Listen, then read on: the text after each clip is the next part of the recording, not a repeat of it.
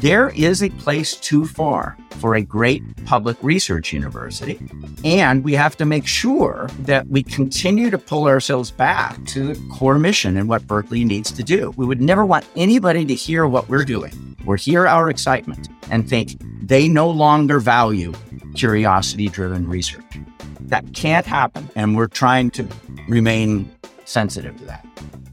Rich Lyons became UC Berkeley's inaugural Chief Innovation and Entrepreneurship Officer in January 2020, having previously been Dean of the Haas Business School for a decade. For the past 2.5 years, he's been tying the ecosystem together in a way that makes everyone want to participate, rather than forcing them to sign up.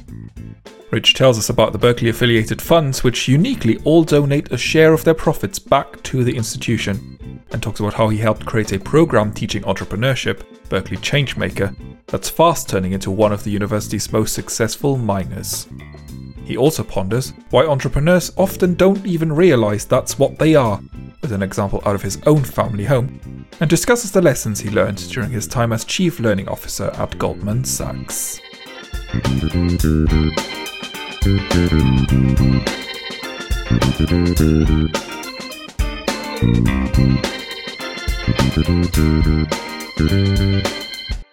Rich, welcome to the podcast.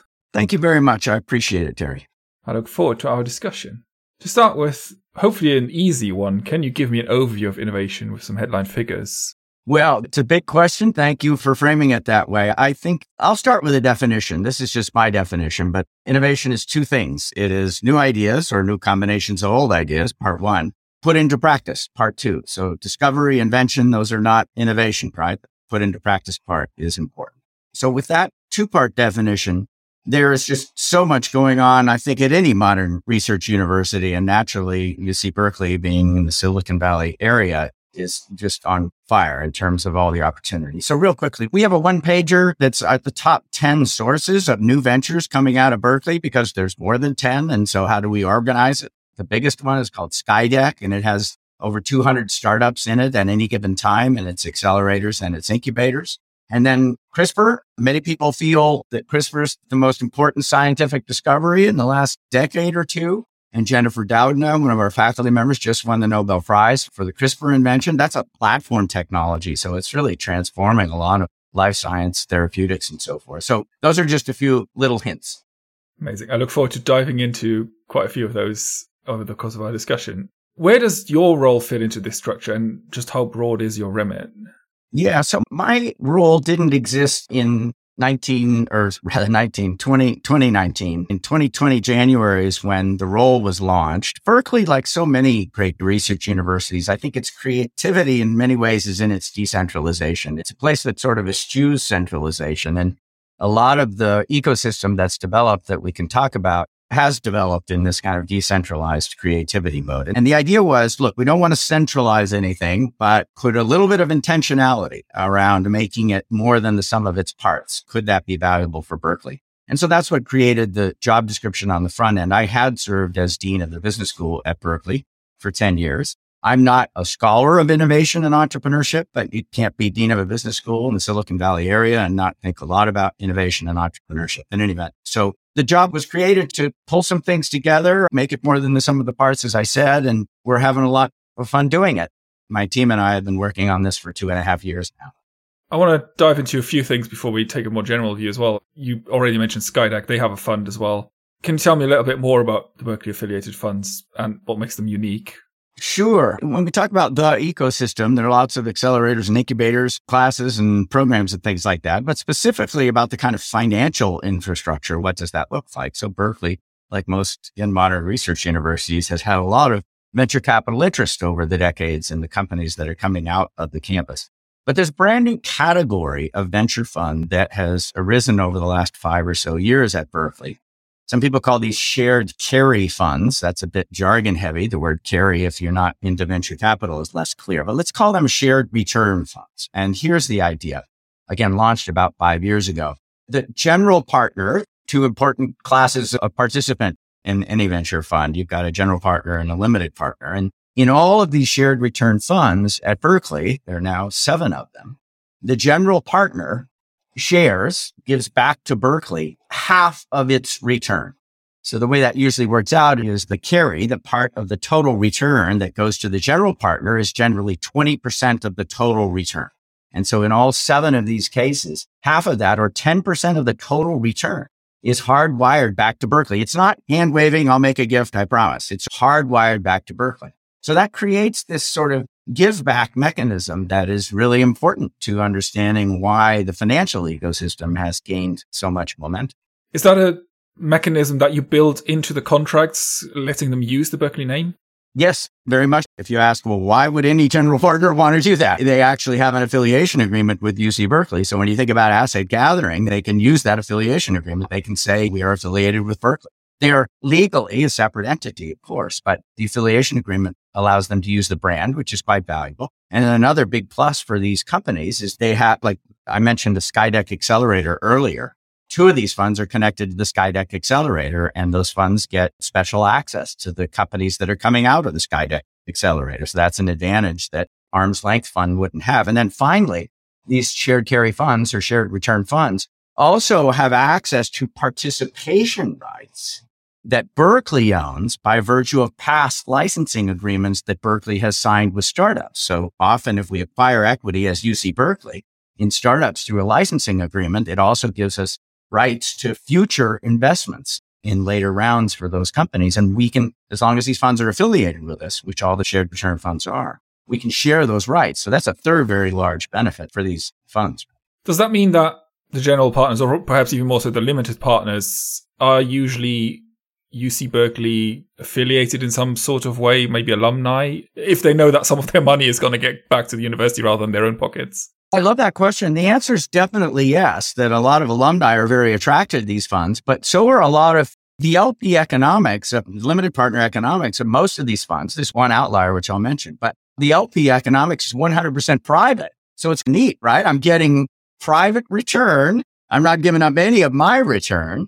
And I'm also benefiting indirectly the campus. So a lot of alums really like that deal. Now, one of the shared carry funds, the GP is sharing half of its carry, but also the LPs are sharing 25% of their return. Now, those are definitely alums, right? That's a case where it's like, all right. But if you add that up, so LPs normally get 80% of the return, right? Because the GP gets 20%. If I'm giving up 25% of 80%, that's 20% of the total return plus the 10% that's coming from the GP. That's 30% of the total return on the fund that's coming back to Berkeley. We only have one fund that looks quite like that, but the category is expanding. It's the most recent fund that's been added to the 7. That is amazing.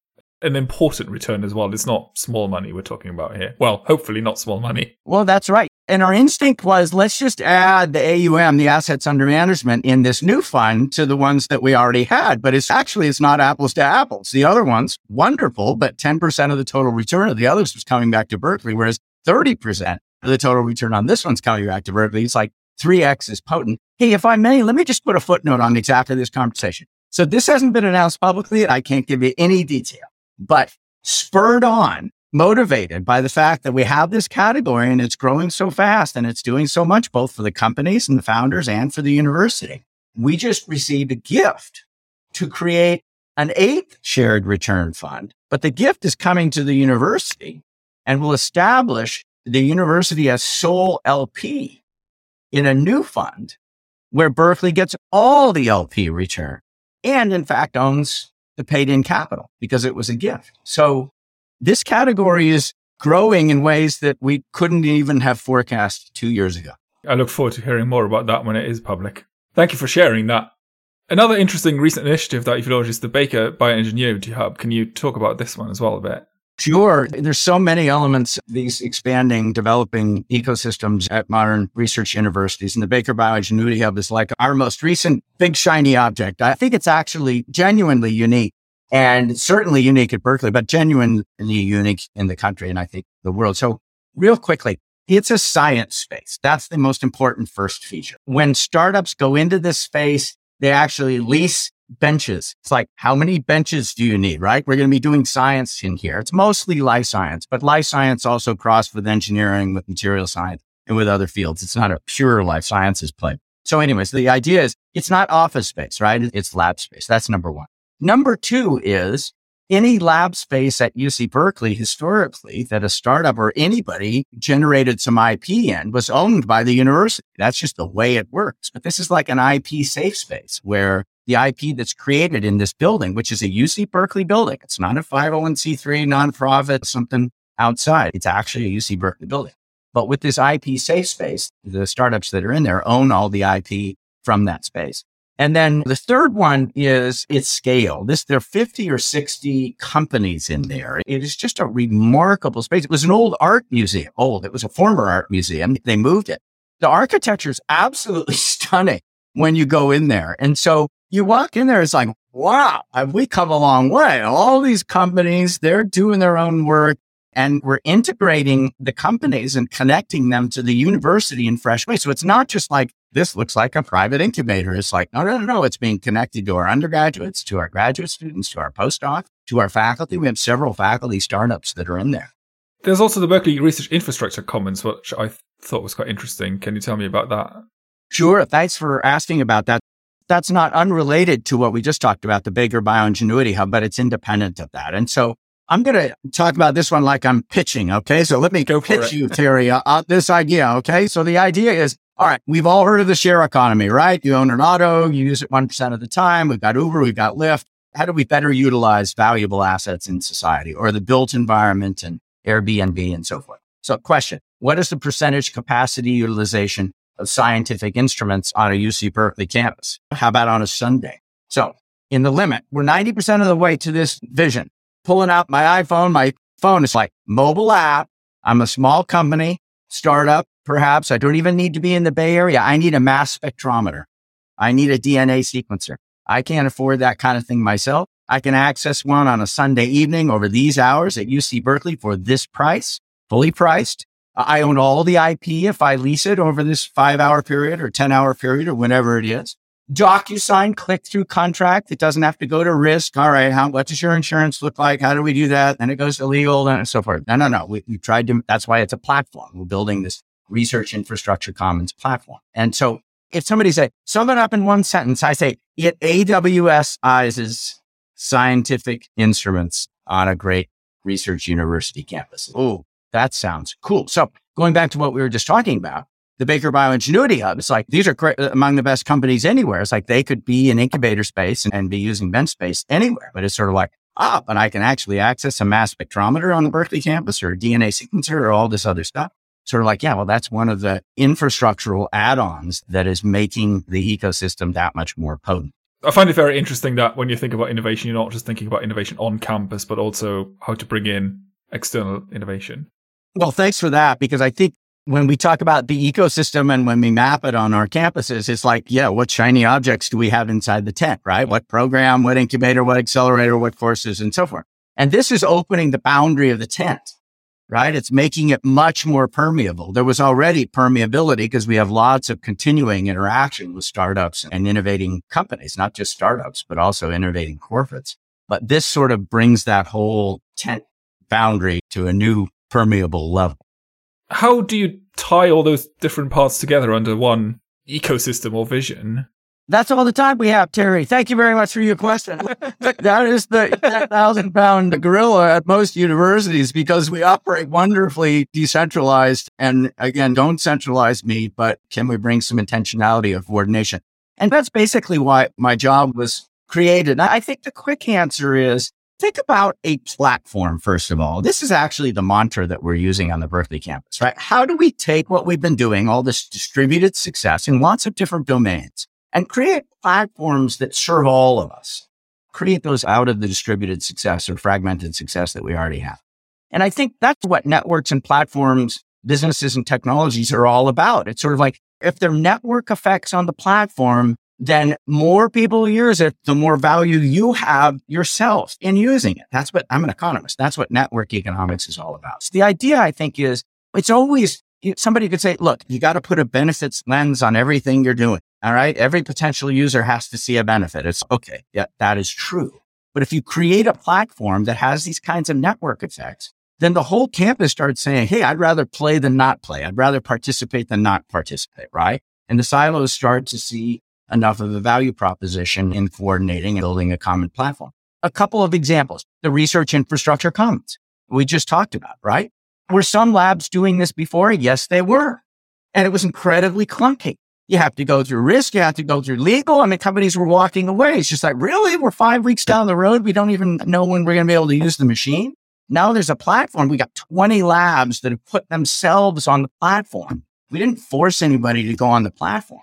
And another example is internship for undergrads. It's sort of like build a platform where we can all benefit together. Or how about projects? We have all these courses that take projects and do kind of commercialization and translational research based on those projects. So yeah, you can have every course sourcing projects on its own, or you can create a projects platform where all of a sudden now people with projects are saying, I'm going to fire my project onto the platform. So the users of projects, these courses and so forth, are saying, this is much better than what we used to have. That makes sense. I think originally when I asked in my questions that I sent to you, I also asked whether there was a risk of the individual parts losing their uniqueness. But from the sounds of it, it's almost strengthening their uniqueness by playing together. I think it does. At the end of the day, it's discretionary. Berkeley is not you must participate kind of a place. So any lab that does not want to put itself on the Berkeley Research Infrastructure Commons, the Berkeley RIC doesn't have to. If their programs or courses that is like, no, I've got my clientele for projects. I don't really need to be on that platform. That's just fine. It really is about, look, you got to win the hearts and minds by making the platform valuable enough. And that works with the ethos at Berkeley. You've mentioned the intentionality about innovation already. How can a university be more intentional about innovation and specifically collaborating with the private sector? Well, there's so much of that already going on and it changes every day. So there's always, I think, more and better. Ultimately, just a couple of quick points. One, an obvious one, navigability. Like when we show people, look at this array of opportunities at Berkeley, it's like, really? It's just much larger than it was 10 years ago? How the heck do I navigate?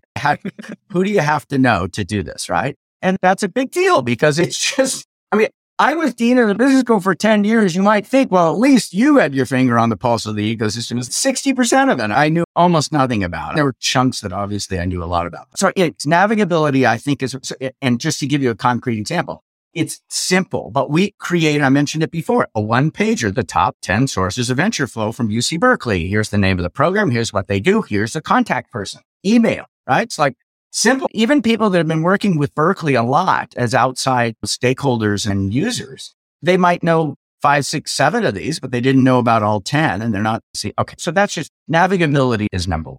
I think number 2 is companies say, oh, we're customer centric, right? Well, all right. What does greater user centricity of a university look like? Now, we are not businesses. So the idea that we are, the way we drive our mission is to serve businesses better. It's sort of like, look, our mission is a little different than that. But at the end of the day, our mission is impact. The deep why of a university is impact. How we do that is teaching, research, and service. And when you start to frame the university that way, it's like, how do we dial up our impact? How do we make mission advances by stepping even more deeply into innovation and entrepreneurship and connecting with outside users and players that can basically they're force multipliers in the impact space. That frame helps us even at the university to say we can stay aligned with our mission. We can continue to do the right thing, but we're going to magnify our impact. You've previously spoken about the fact that UC Berkeley focuses on inclusivity versus the exclusivity of private universities like Harvard. How does that approach impact the entrepreneurial culture on campus? First of all, Berkeley's scale. Berkeley runs at the undergraduate level, right? So thinking undergrads now, at roughly 5 times the scale. Every elite private university you would come up with, right? If you named 10 great private universities, they're all sort of 7,000, 8,000, 8,500 total undergraduates. Berkeley's about 40,000. So we're talking 5X, all right? That's just bodies. But then you actually look at the demographics. And in fact, Berkeley's got 50% more, just in percentage terms, 50% more low-income students. So if you measure that by Pell eligibility, there are different ways to measure this, but 50% more. So instead of something like 16, 17, 18, 19%, Berkeley's up at 26, 27, 28%, right? So if you're 5X the size and you're 1.5 times in percentage terms low income, Of course, that's just one dimension, socioeconomic diversity. But okay, so that's a starting point. Then Berkeley also, the idea, it's a for all kind of a place that, we're a public universe. And so the idea is we're really here to serve every university, public and private, is trying to be more inclusive in the way that it delivers innovation and entrepreneurship. We're not the only ones pushing hard on that, but we start with these initial conditions of size and percentage low income that are quite different from others. And then the last point that I would make is we've made a big effort to try and make the way we teach entrepreneurship more inclusive. And real quickly, it's something we could talk about more if you're interested, but we launched a program called the Berkeley Changemaker. We're not the first university to use the word changemaker, but we have registered the trademark Berkeley Changemaker. You put the word Berkeley in front of the word changemaker, exciting things happen because of Berkeley's history and ethos. All right. So there are a lot of undergraduates that don't see themselves as entrepreneurs, as founders, as venture capitalists and so forth, right? It's like they do that. Other people do that. They come in that way. Most 18, 19, 20-year-olds would, right? But change making, we launched a course called The Berkeley Changemaker 2 summers ago. It's like proof is in the pudding. Is it resonating? Over 500 incoming students signed up for the course. And change making is a frame within which one can learn how to be more entrepreneurial in their thinking. It's an embracing way to get people started in this direction. When I did my research for this, I think I came across Berkeley Changemaker, and I wasn't quite sure what to make with the term, but it sounds like it's a really interesting initiative, actually. It's growing very fast. In 2 years, it's reached 15% of all Berkeley undergraduates. It's becoming a minor on campus. It's like, there are a lot of minors that are very successful, where it's sort of like, look, this minor works with these majors and so forth. But Berkeley Changemaker, which is 3 content pieces, right? Somebody said, well, you're hand waving a bit, Changemaker, change. It's 3 things. We now have 17 courses in this program. All of them share 3 things: critical thinking, communication, collaboration. Right? Critical thinking, communication, collaboration. On collaboration, it's like team skills, right? It's like there's a thing called team skills. Most 18-year-olds don't have a sense for that. Communication, especially oral, and critical thinking are problem-solving skills. So anyways, those are things that cut across many different majors, arguably all of them. And we think the minor is going to become the biggest minor on campus within a few years. Wow, that is amazing. Perhaps on that note, what are some of the opportunities in UC Berkeley's ecosystem at the moment? Many. And it would be true of every university, every counterpart of mine that you would talk to, I think. Part of it is like, well, what do you put your finger on? Because there are hotspots all over the place, right? I'll give you a couple of examples. Back when I was dean, we launched a couple of dual degree programs. These were undergraduate, engineering plus business, cross-training engineering plus business, a program called MET, Management, Entrepreneurship, and Technology. And then more recently, we launched a life science plus business dual degree program. And these things have just exploded in terms of demand. Students really love this cross-training idea. And I think historically, you often got science-based or engineering-based undergrads saying, well, I'm going to go on and get my MBA, which is a fine trajectory. But I think when you code business and science in an 18-year-old's mind at the same time, it's not like 2 different lobes, 2 different concepts, it really integrates in a quite fundamental way. So I point to that as number one, this kind of cross-training. Now we have graduate programs that are master's programs, MBA plus at master's in engineering. And anyways, but this cross-training category, I think, is red hot. That's number one. And then I think the second one is, how are we, look, incubators, accelerators, Berkeley has a lot of it, as I said, so do other universities. I think there's a lot of magic at the top of the funnel. How do you get more students that don't even know there is a funnel, or know there's a funnel, but again, they do that. Other people do that. I don't do that. That's not what I do, right? Sort of get them to look in the funnel, get them to sort of get their hands dirty, get them an internship in a startup, right? We created a program, a quick example on campus. It's called the ACE program, Accelerating Careers in Entrepreneurship. It's focused on undergrads and it's internships, and most of them are unpaid, but we have so many startups coming through Berkeley that there are just tons of opportunities. And I was speaking to the woman who runs Skydeck, who's really running this program on the front end. And I said, so how many interns are we placing? I thought she was going to say 20 or 30 or 50. She said 800 last week. Wow. And 1,400 undergraduates came to the information session to find out what this thing actually was. And so those are situations where it's like a lot of young people not knowing that they want to be a founder and exactly what they want to do, but it's sort of like, I want to demystify this startup thing. And it's like, well, we're going to plug you into a startup. It's the best way to do it. I wasn't expecting you to say 800 either. That's kind of amazing. Yeah, I think the energy is on the ground. And so providing these platforms of opportunity for undergrads to jump into it, that's the second category of very exciting new opportunity. I'm almost afraid to ask, but what are the challenges that you're facing at the moment? Well, there are challenges always. So I think part of it, I see this myself. Basic research, curiosity-driven research, you don't have Bell Labs anymore. It's like universities is where that happens.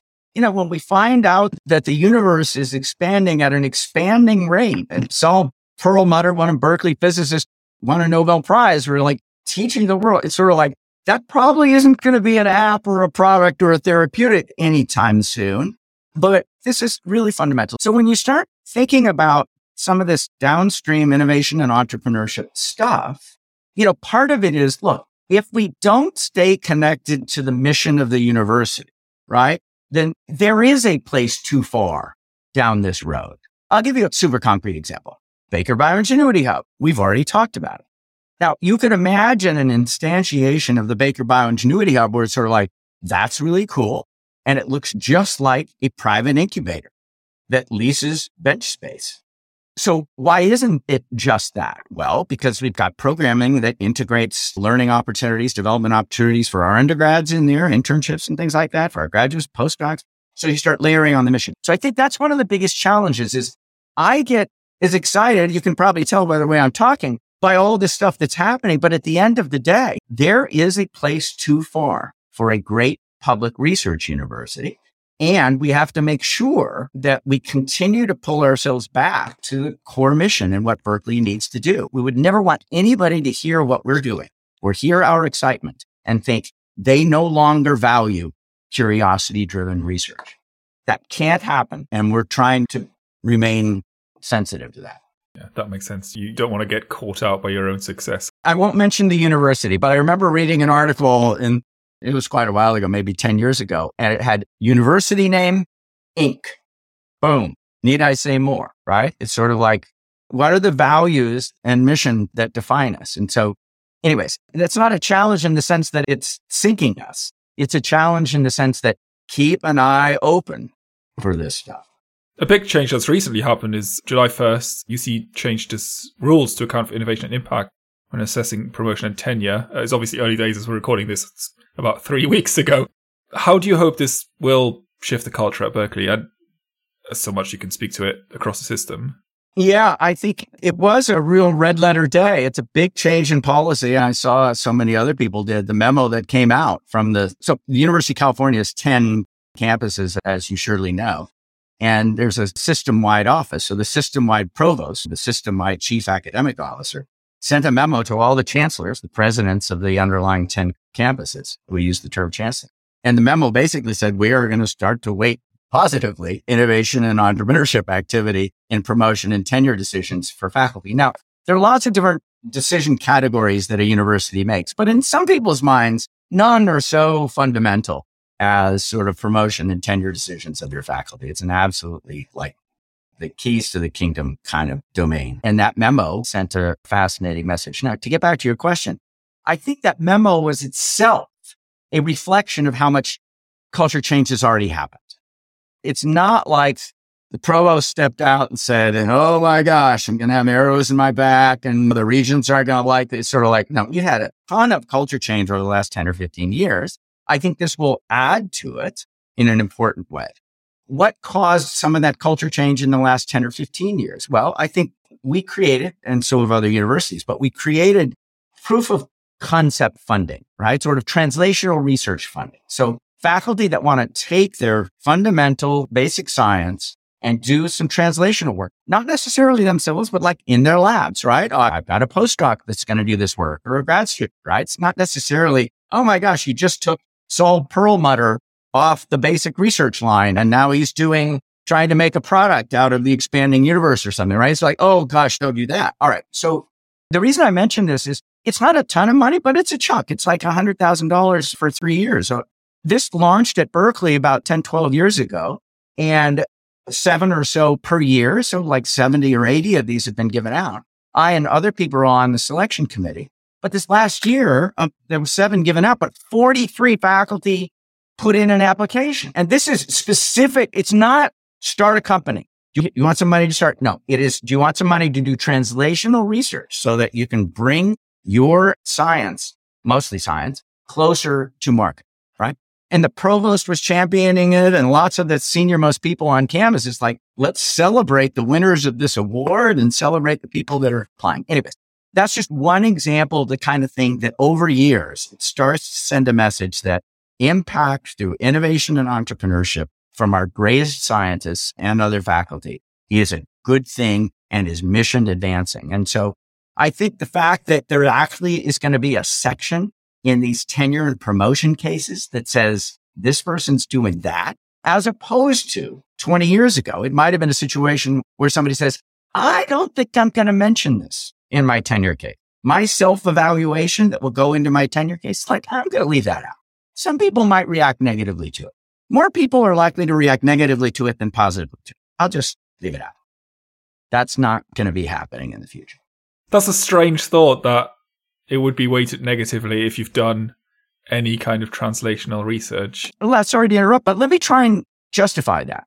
From my side, I've been a dean. As an academic administrator, it's like faculty are capable people. They have lots of opportunities. And there's something called a conflict of commitment policy. It's like faculty have very little control. It's not, you do not have to clock in at 8. You do not have to clock out at 5 and so forth. Right? So there's a lot of degrees of freedom, which is appropriate for creative researcher types. But the idea is, wait, you spent like 70% of your time building a company last year. And you were a full-time faculty member, and we paid you as a full-time faculty member. And then you did it again and again and again. At what point does it's like conflict of commitment? Your research went from 5 papers a year to 1 paper a year. Your published work, or I'm using extreme examples, right? Yeah. But it's sort of like we're in a job description where conflict of commitment is a real thing. And faculty do need to manage that. And so I think in an environment where you can't prove that you've been doing less research because you've got all this outside activity going on, then it's kind of like, okay, maybe I won't mention. I guess that goes back to the idea that you need to be wary of the runaway success challenge, that you still need to do the foundational research and you still need to be a university. Great point. I think that's it. That's really key. We've talked quite a bit about where students fit in. Where do postdocs and perhaps even alumni fit into your vision for the ecosystem? We in other universities, we're taking a much more of a systems thinking approach than we ever did before. You start in building ecosystems by saying, hey, we need some courses and programs for our students. And then you start realizing, oh, we've got some alums that are willing to advise the students or do some mentoring. And then you start to, we could bring some projects in from some corporations or some projects in from startup ideas of various kinds. And then you start saying, look, what are all the player categories? And how do we build platforms that integrate the player categories in ever deeper ways? And I mentioned earlier this idea of a platform that basically builds out projects. So if you thought about the supply, I'm an economist. So if you thought about the supply side, to use econ jargon, of that platform, it's sort of like, well, who's putting projects in? Well, you've got an awful lot of corporations that would say, I've got some projects I'd love to have people work on, but you'd have VCs that might say, there's this pet project we think might go somewhere. Could we get some work done on it? Or founders that are, it's not what they're currently working on, but they'd like some incubation of an idea, et cetera. Like, for example, I'll go to postdocs. Berkeley, like other great research universities, we have about 1,500 tenure line faculty, the sort of core faculty, right, that are trying to get tenure or already have tenure, about 1,500 across the whole university. At any given time, Berkeley has about 1,500 postdocs on campus. These are people with doctoral degrees, right? Postdoctoral, they are PhDs. Now, not all of them are in STEM fields or obviously connectable to innovation and entrepreneurship, although increasingly our humanities and social sciences are connecting to what we're doing. We could come back to that. But the idea was, well, okay, so how are we integrating them into the ecosystem? And so we just recently built a program called PostX, where we're going to integrate them in various ways, but in part by just demystifying them when they arrive. When you onboard a postdoc, are they taught a little something about the ecosystem? there's something that's actually even predated this PostX program called the Berkeley Postdoc Entrepreneurship Program, BPEP. And so there are these little clubs, but a lot of postdocs don't even know these clubs are there. So going back to the macro level, the idea is, all right, systems thinking, lots of users, lots of player types. How do we build it all out with a platform mentality in ways that keep the ecosystem developing as widely as we can get it developed? You've already mentioned you're an economist. You were dean of the Haas School of Business before you took on your current job in January 2020. How did you get started in innovation and entrepreneurship? What first piqued your interest? I grew up in a town called Los Altos, which is right among many towns, like right in the heart of what people think of as Silicon Valley. There were people in my high school whose parents were Fairchild Semiconductor founders. And I do not come from a tech family, but so that was sort of in the water. And I had a general contractor's license when I was younger, and I built hot tubs and decks. I had a little construction business. Anyways, I have two older brothers, 7 and 8 years older than I am. And I remember my parents used to take us to Half Moon Bay, and we'd fill this big red station wagon, this woody, painted sides with pumpkins around, October. And then we'd bring them back, and my brothers and I would sell pumpkins before Halloween in the US, the end of our block. Anyways, I come from a family that's geared that way. So that was in my blood. But it wasn't really until I got to Berkeley and got to see, wow, there's a lot more to this game than anything that I'd thought about. And so I think, especially as dean of the business school, it's kind of like, well, this is just innovation at some level. It's where value comes from, right? New ideas put into practice. It's like, is there another source? Is there another source of advantage? Now we can talk about small or sustaining innovation and breakthrough innovation. We can start to parse the space. But it's like continuing to do what we've always done is not how a society advances, either, in terms of its culture and civilization or in terms purely of its economics. So I think that really wide angle is like, this is the root source. And how do we understand it better? One last comment, if I could, on this topic, and this one's more personal. Okay, so my daughter is first-year student at another university. She's very happy. 2 years ago, so she's 19 right now. 2 years ago, she's doing the application thing. And she asked me, she says, hey, Dad, what do you think I should write essays on? And I said, well, why don't you write an essay on the company you started, the company you founded? She said, I don't have a company. I said, Nicole's her name. I said, Nicole, you do actually. You, like many of your friends, you sell used clothing, sweatshirts, stuff like that on the internet, right? You have to price it. You have to ship it. If it ships too late, you have to deal with a bad customer review. It's like, that's a business. She said, I haven't started a business. Nicole, your dad is the chief entrepreneurship officer, okay? Yes, you have. Anyways, the simple point is people do this stuff and they don't recognize what it is. And so, it's like, yeah, everybody's in the game now, the gig economy, we all get it. We're all entrepreneurs now. No, we still don't all get it, even those of us that are doing it in our lives. And so ultimately that's part of it. It's like this epiphany, this light goes off and it's like, man, this connects to so much more of what life is about than just this startup and that Series B financing. Speaking of epiphanies and learnings, you were chief learning officer at Goldman Sachs. What lessons did you bring back from those, I think 2 years it was, you worked for them?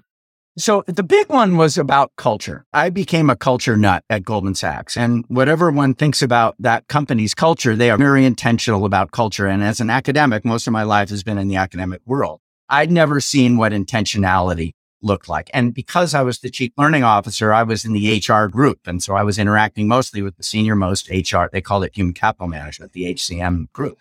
And so I got to see what levers are pulled to manage culture in the company, right? It's like, how do we onboard? You want to see intentionality? Here's intentionality for you, right? It's just like, wow, never even seen this. And so I think a lot of people from my industry, by which I mean presidents of universities or deans of colleges and units, it's like, we were not geared to think deeply about culture. So that was the big, I came back and maybe it's like to somebody with a hammer, everything looks like a nail, but almost everything I'm thinking about has this cultural dimension. It's like, how do you get faculty culturally to be more oriented in this direction? How do you shift the culture around this, that, or the other thing? It's hard to think about it for me, a change management project that doesn't have a big culture dimension to it. My next question, and you're probably in a better position than most people when I ask them this, but if you had a magic wand, what is the one thing you would change about innovation and entrepreneurship?